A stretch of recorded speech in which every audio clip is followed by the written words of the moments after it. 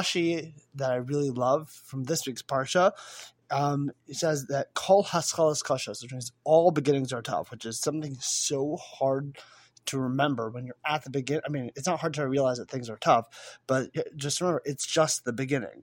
Beginnings are the toughest part, but then once you get the hang of it, you are actually able to do it. And one of the ideas that I really, really love that I've heard Rav Judah Michelle say is that if what you're going through is hard, you know you've begun something real.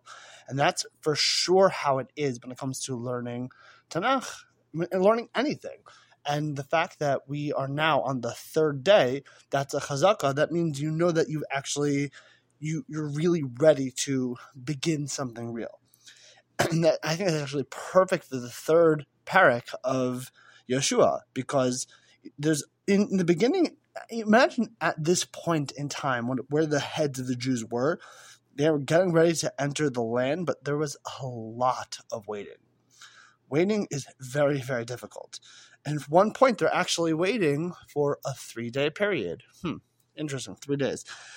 But they are waiting, and they have to trust in Hashem. There was definitely the big events of these, Yehoshua sending the spies that we heard from my brother yesterday, sending the spies, and that can be exciting. It's like a big espionage mission, all this stuff. And now there's going to be some exciting stuff, but we really need to work towards that.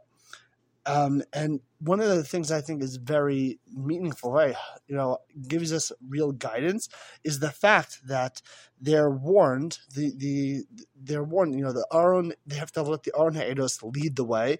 And the generals, they tell them the Aron Ha'edos in this parak says the Aron is going to lead the way. Leave some space between you and the Aron, because you are going in uncharted territory. At least for you, you have not seen this yet, so you have to do a lot of trust. And then when they enter into the Yarden, they're told, enter and get your feet just into the middle. You imagine the faith. We always talk about this when it comes to the splitting of the sea.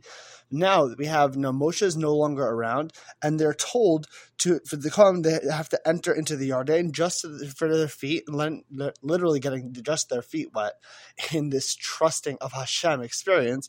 And then once they've got to that point, they can see, then the Yarden suddenly splits them, and they're able to go in on dry land.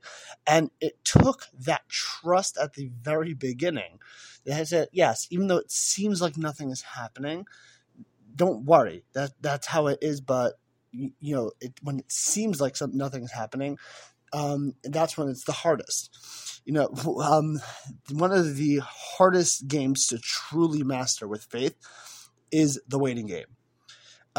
So when discussing with kol haschalas kashos of the Jews at the time, maintaining the faith while, doing a lot of waiting, that really, really does prove to be a great feat. And in Mirz Hashem, we can take great comfort knowing that, if it's difficult to get into the habit of things, that means that we have started. In Mirz Hashem, this will be a habit of us, of course. You do your Nach, Yomi Limud. You hear from Rav Daniel, then you hear from Rav Yehoshua, and then you hear from me.